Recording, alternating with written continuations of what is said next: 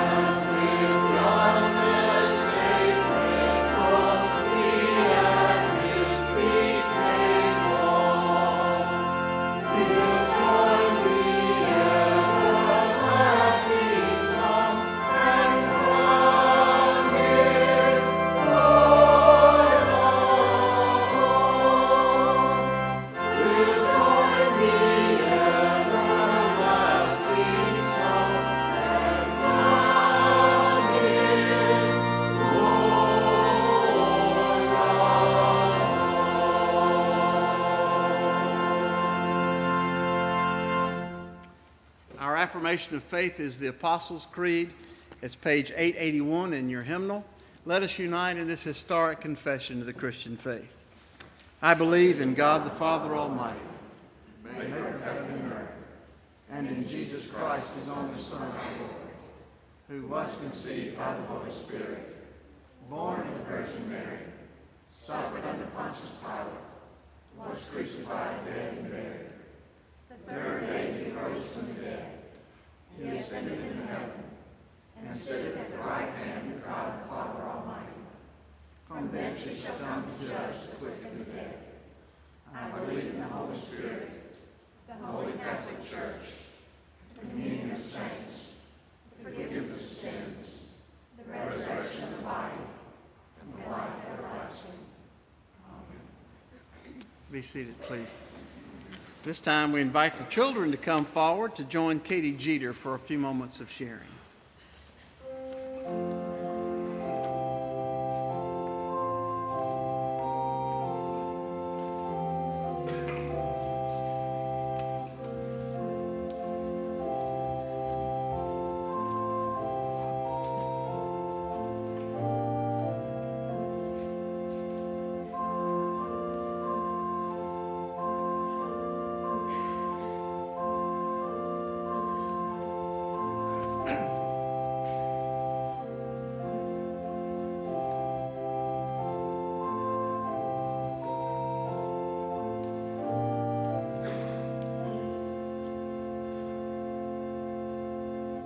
Good morning. Are y'all doing good? Are y'all ready for Bible school? Me too, can you tell? I already have on my t-shirt, I'm ready. This morning I'll need somebody to help me with our lesson. I need somebody strong. Are you strong, Julia? You look strong. Okay. I'm going to let Julia help me. I brought some little sticks with me this morning. So I want you to take this and hold on to it for just a second. Julia, do you think you could break that stick? Would it be easy for you to do with your strong muscles? Let me see. Okay, that was really easy. Think you could do it, John? Yeah, okay. Well, what about... Kara, can you help me pull that bag for me? Okay, Julia. Take all these sticks. Be careful, don't let them drop. They're kind of small. Now, break those all at one time. Can't do it, can you? Even with those big muscles. I tried too. I couldn't do it. You think you could do it, John? Maybe? I don't think so. You want to give it a shot? Okay, be careful. Okay. Splinters. No, you have to do them all together. Okay. Okay, John. Let's put them back in here. That was not the point. Okay. When they're all together in a big bundle like that, it's not as easy to break them, right, Julia? You couldn't do it, even though you're strong. They're much stronger when they're all together. Well, these sticks can actually teach us an important lesson about our church. Sometimes we think the church, when we think about our church, we think it's this building, right? This building represents the church to us. But is the church really this building? What makes up our church? It's all the people who are here, right? It's the men and the women and the boys and the girls who have chosen to follow Jesus. And we come here because that's where we learn more about him, right? Well, you, me, and all the people here make up the church. We are the church together. And some people say they can be a Christian without going to church. And that may be true. But when we're by ourselves and not here in this church altogether, we're not very strong. We're kind of like that stick when we're by ourselves, right? We're easy to break. But when we're all together, we're a lot stronger, don't you think? When Satan tries to tempt us to do something that we know is wrong, it might be difficult to say no and walk away from it if we're by ourselves. But is it easier if we're surrounded by people who believe the same things we do? Yeah. Well, one day Jesus went off by himself to pray. And he prayed for his disciples because he knew that his disciples had to live in the world just like we do. And they would be tempted by the evil things there. He also knew that if his disciples came together as a whole group, they would be much stronger than if they were just by themselves. So he prayed and he asked God to protect them and help them be just like one person, like those whole group of sticks all grouped together, just like Jesus and God are one. So when Satan tempts you to do things that you know are wrong, you think you can remember the lesson of the sticks? When you're by yourself, it's a lot easier to break, right? But when you're at your church or with the people who make you stronger, you have more strength, right? Okay. Will you bow your heads and pray with me? Repeat after me. Father, protect us and help us to be one with other believers, just as you are one with Jesus. Amen.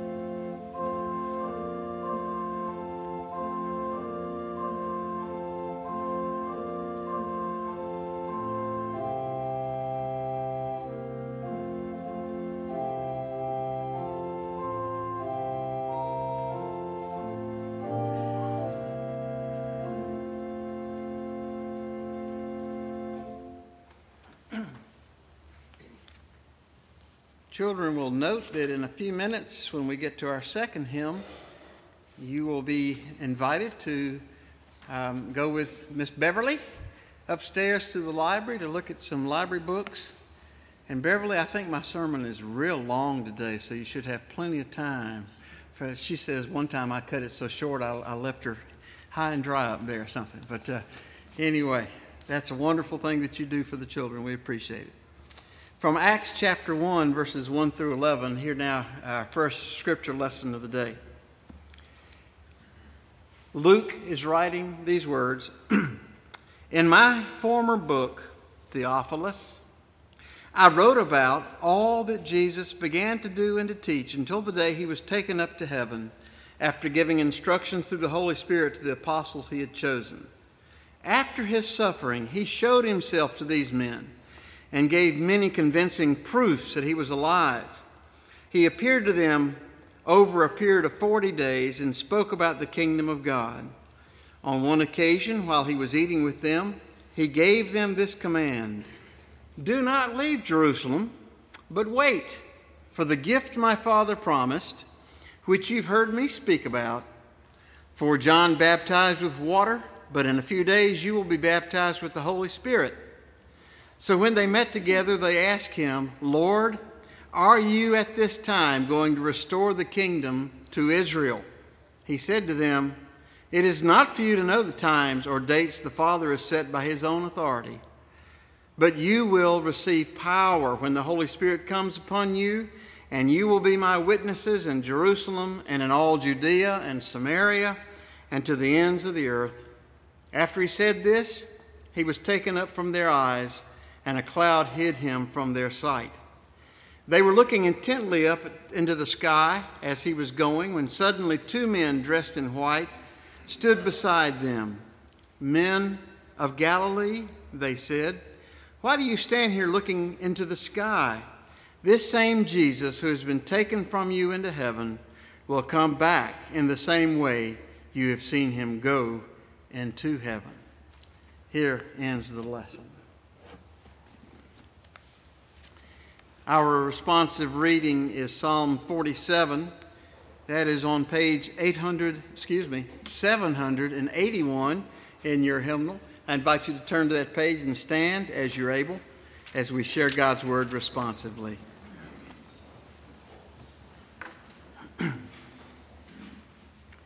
Clap your hands, all peoples. Shout to God with loud songs of joy. For the Lord the Most High is to be feared, who subdued peoples under us and nations under our feet. Who chose our heritage for us, the pride of Jacob, whom God loves. God has gone up with a shout. The Lord with the sound of a trumpet. Sing praises to God, sing praises. Sing praises to our ruler, sing praises. For God is the ruler of all the earth. Sing praises with a song. God reigns over the nations. God sits on his holy throne. The princes of the people gather as the people of the God of Abraham. For the shields of the earth belong to God, who is high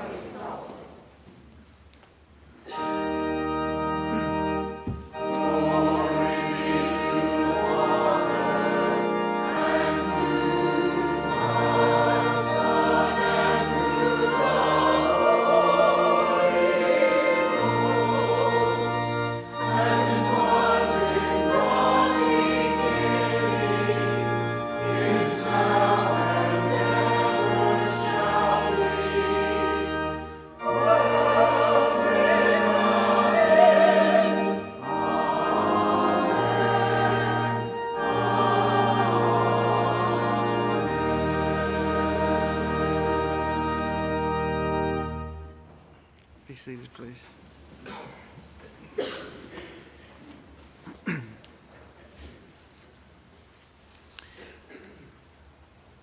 Our epistle lesson for the day is found in Ephesians chapter 1, verses 15 through 23.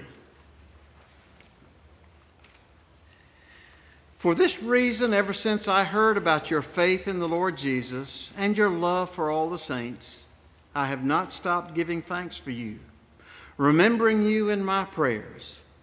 I keep asking that the God of our Lord Jesus Christ, the glorious Father, may give you the spirit of wisdom and revelation so that you may know him better. I pray also that the eyes of your heart may be enlightened in order that you may know the hope to which he has called you, the riches of his glorious inheritance in the saints, and his incomparably great power for us who believe.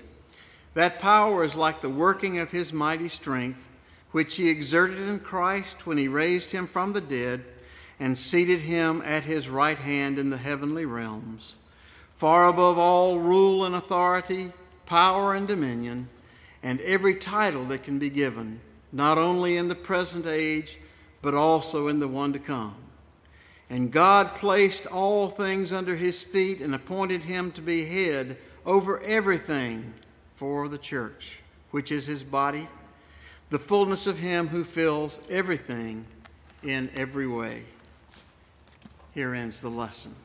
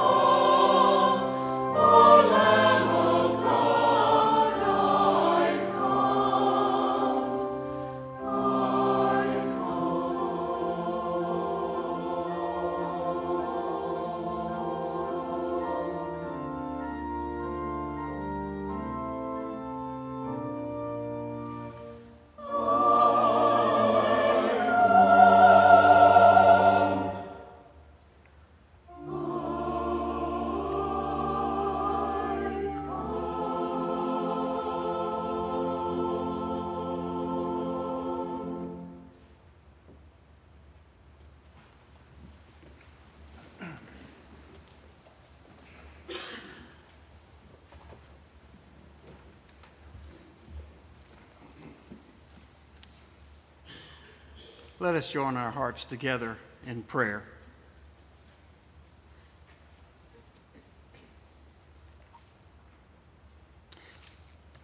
Lord, well over 100 years after this great church was founded, we come today to give you thanks for those who came before us, who planted the seeds that has resulted in a harvest that we are now enjoying. And we pray that you would bless us as we go about that work of planting for future generations. And may there come a time when those future generations who are yet unborn will look back at this time and call us blessed of the Father for working in your vineyard. And we give you thanks for those who've come before us. And we're especially thankful for the hopeful message of the ascension of Jesus. For we not only understand that that was why the resurrection appearances ended, but we also understand that it means the one who gave his life for us has been exalted to the highest honor of heaven, where now he rules the universe and gives guidance to his church and to his people. And we're so grateful for the continuing work of Jesus in our lives, not only in that he gave his life for our forgiveness, but he now is there to intercede for us in our time of weakness and sin, and to guide us and to give us grace day by day. We thank you, Father, for so connecting us to Jesus, who is himself so connected to you and the Spirit, that together we experience a oneness with God through faith in Jesus Christ. We pray that this time for all the wonderful events going on in the life of this church. We especially remember the busy week ahead for our children as they come to Vacation Bible School. We pray your blessings upon those adult leaders who will be giving so much of their time this week, and upon our children as well. And we pray, Lord, that as we go through this summer, that we might always be mindful of the fact that you are with us year-round, that your work goes on all the time. Cause us to be faithful to you in the days to come.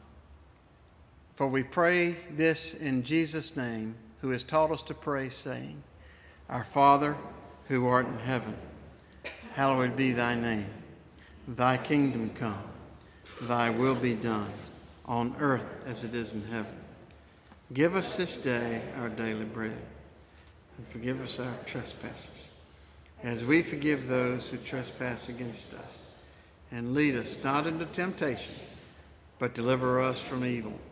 For thine is the kingdom, the power, and the glory, forever.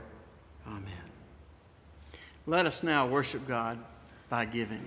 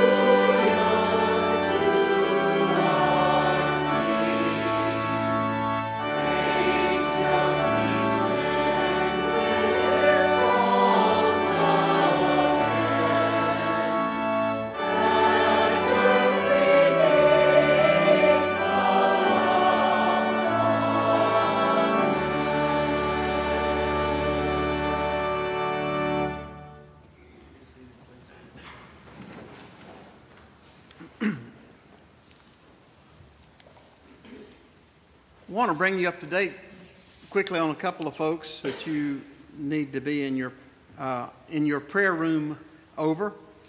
Joanne Rishforth had shoulder surgery Thursday and is at home recovering from a torn rotator cuff, I guess is what they call that. Very painful from what I understand.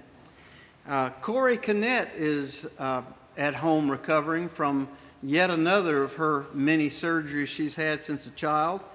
This one was extremely lengthy, 10 hours worth of surgery up in Charlotte, an undo and redo of lots of surgery that had gone before, but she's doing quite well. And also this week, Meredith Sims, Bo's wife, and Catherine, they were at the early service today, I forgot. Catherine Jones's granddaughter-in-law, I'll get right in a minute, is to have twins on Friday. Now, she's been in the hospital for 5 weeks as she has a very complicated type of pregnancy, and they're going to deliver very premature twins on Friday, and the children will be in the hospital for about a month, continuing to develop. So if you're looking for somebody to throw some prayer at, that is certainly a situation, and we invite you to be remembering these folks and others in prayer. On a much less demanding or serious note, but nevertheless significant to us, is the fact that our son and daughter-in-law have moved permanently and become Hoosiers now. They have moved to Valparaiso, Indiana, where she's going to return to school, and he's becoming his father-in-law's slave. No, actually, a very good job his father-in-law has given him. But that just means that Penny and I are going to have to learn to fly in and out of Chicago a lot to see them, because that's going to be their permanent homes, as permanent as any of us have our homes. So anyway, think about us. It's quite an adjustment to have a child that far away. And now, the scripture lesson from the gospel, Luke chapter 24, verses 44 through 53. Jesus said to them, "This is what I told you while I was still with you. Everything must be fulfilled that is written about me in the law of Moses, the prophets, and the Psalms."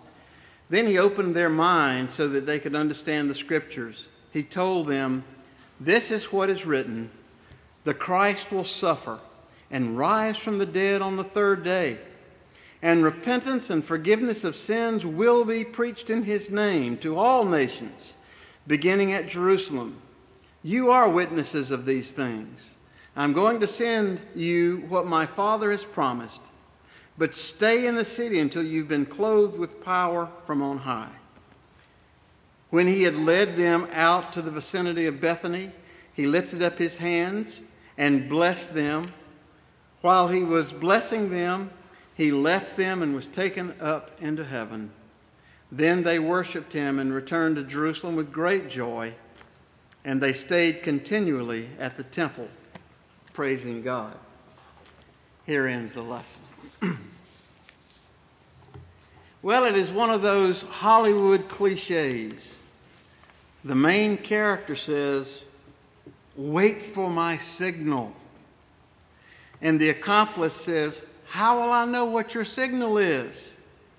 And the main character says, "Don't worry, you will know." Today's lessons in both Luke and Acts have Jesus telling his disciples that they're to go into all the world to preach and teach and witness, but they're not to start right away. They are to remain in Jerusalem until Jesus gives them the signal to start. And there would be no mistaking that signal. They would know it when it came, because they would be filled with power when the Holy Spirit came upon them. This would be their signal to begin work. We learn in verse 1 about the author of this history book. It is none other than our friend Dr. Luke, the traveling companion of Saul of Tarsus. And as he did in his gospel, Luke addresses this letter once again to someone named Theophilus. who is either an actual person of that name or else to a group of people who are symbolized by that name, because it could be translated to mean people who love God. So it's not clear as to who he's writing. Of course, I like to remind y'all that when John Jameson was born, his family named him Theophilus. Not because it was a Bible name, but because they looked at him and saw his baby pictures, and he was the Theophilus looking thing they'd ever seen in their lives.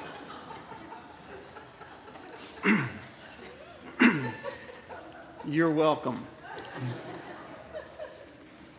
In the closing chapter of the Gospel of Luke, the author tells us about Jesus' resurrection appearances and his ascension. And here in Acts, Luke kind of backs up and goes back inside of his previous story to amend it a bit, to add other details to it. And we learn from Luke that Jesus gave many convincing proofs to the disciples that he was indeed alive following his very cruel execution, appearing repeatedly to them for quite a number of days, which is what is meant by that term 40 days. It's a bunch of days that Jesus was appearing to them. He also spent time continuing to teach the disciples more and more about the kingdom of God. Perhaps he had to repeat some of his old kingdom stories now that they were in a better position to understand these things. He even shared some meals with them. And isn't that exciting to think about? Apparently, you and I will still enjoy eating in the world to come, even if we don't need to eat in order to survive. Perhaps one day you will find me at some celestial Waffle House. If so, the coffee is on me. The continuing post-Easter appearances of Jesus had to be a bit confusing to those disciples. They must have thought that it would be business as usual now, like it used to be, except maybe better. Now their leader could no longer be killed. He was invincible. What a king he would be. Lord, does this mean that now is the time you're going to restore the kingdom to Israel and kick out those Romans and return greatness to Israel? Jesus' response is one that people of all ages and generations would do very well to memorize, especially when those folks are tempted to try to set a date for the end of the world. Jesus said, "It's not for you to know. It's not for you to know the times or dates the Father has set by his own authority." Before the crucifixion, Jesus had said that no one but God knew the exact timing of the end of the world. Here, Jesus implied that even if he now, after the resurrection, knew God's timetable, he wasn't going to tell us, because that knowledge was something that we humans were not supposed to possess. It is not for us to know, period. But here's what they could know. They were to be his witnesses, beginning right there in Jerusalem and then spreading to the whole region of Judea and then on to Samaria and then on to the whole world. But they should wait for the signal to begin, and you will know when that signal is sent to you. They would receive power, a personal gift from the Father. In some ways, it could be compared with what had happened to them when they had been baptized by John and felt cleansed, forgiven, accepted, adopted, empowered, and filled with hope. The difference was that John had used water. God was going to wash them thoroughly in and with the Holy Spirit. Then came the day when these appearances and special dinners came to an end. Jesus had already told them that it was necessary for him to go away, or else the Holy Spirit would not come. The starting signal would not happen as long as he remained with them, as long as he was still visibly present with them. And so after the full number of days were fulfilled, it was time for Jesus' resurrection appearances to end. They made one last walk with Jesus out of Jerusalem in the direction of Bethany to the Mount of Olives, where Jesus lifted up his hands in the manner used often by priests or pastors to pronounce blessings upon people. Oh, how I would love to know what words Jesus used as his final benediction. His final words to his closest friends were not words of instructions or things he was afraid he might have forgotten, but they were words of blessing and blessedness. He had taught them everything he had planned to teach to that point. There would be other lessons, but they would come later. And so now all that was left for him to do was to remind them of how blessed of all people they were and that you and I are. How loved by God we are, by the Father and by him. With those words of love still pouring from Jesus' lips, Jesus left them and was taken up into heaven to the right hand of the Father. Almost like little children who had just put their parents on an airplane, the disciples stood there for a very long time just staring up at the sky until a cloud obscured Jesus from their sight. I'm sure that we too, had we been there, would have been looking up for a very long time. We're told that two men dressed in white, and that description implies that they were more than just mere mortals. These two men dressed in white encouraged the disciples to stop looking up at the sky and to go back to Jerusalem, adding this little bit of information to the story. This same Jesus who has been taken from you in this manner will come back the same way as you have seen him go. I imagine that from time to time, for the rest of their lives, they would look up at the sky on a cloudy day, wondering if that day would be the day. But now was the time to get back to work and to get busy waiting. Have you ever had to get busy waiting? That sounds like the Army, doesn't it? I had a Bible teacher some years ago with a group of us college kids who talked a great deal about patiently waiting upon the Lord. He pointed out that the book of Psalms are full of admonitions to wait upon the Lord. He said that all too often we try to do some great task for God without adequate preparation, without praying or studying and patiently waiting on God's timetable. As a result, he said, our work is anemic and only partially successful. My Bible teacher practiced what he preached, for he would tell us about the many hours he spent meditating and studying the scriptures before he came to teach us. And I think that that same thing is true today. You will find that the best pastors and the best Sunday school teachers are those who spend many hours preparing their hearts and minds for their speaking and their lessons as they meditate upon God's word. These disciples had plenty to do also while they waited patiently for the starting signal. And so they returned to the same upper room that had been home for them since the night of the Last Supper. And there they spent their time together in study and prayer. For one of the things that needed to be done, the leadership team needed to be confirmed. There were about 120 people gathering together now in that crowded upper room, a number that included both men and women, and look who else it said had joined their number.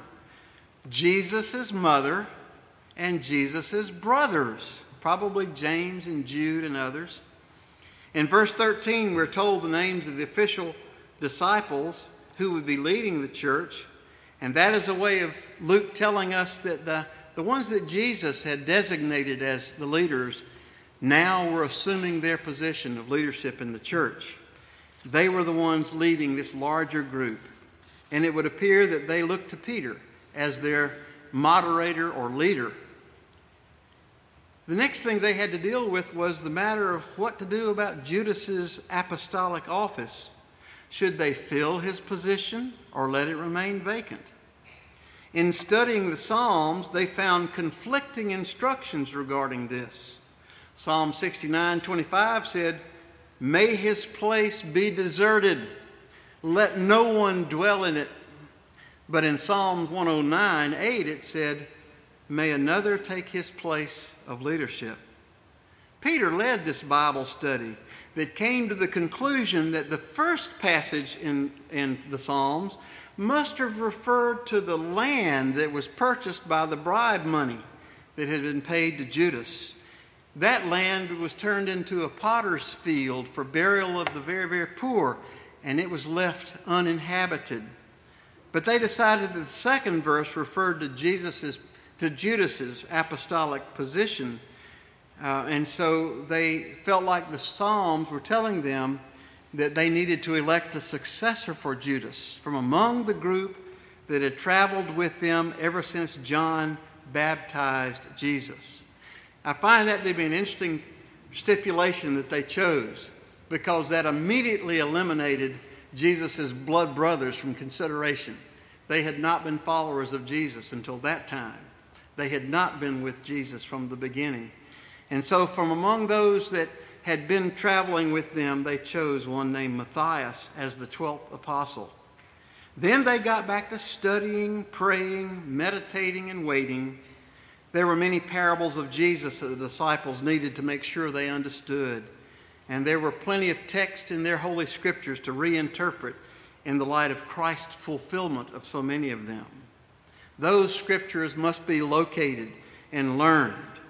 Meanwhile, there must have been some kind of a grand celebration going on in heaven as the King returned from his lengthy absence. He had left to become incarnate on earth, conceived by the Holy Spirit, born of the Virgin Mary.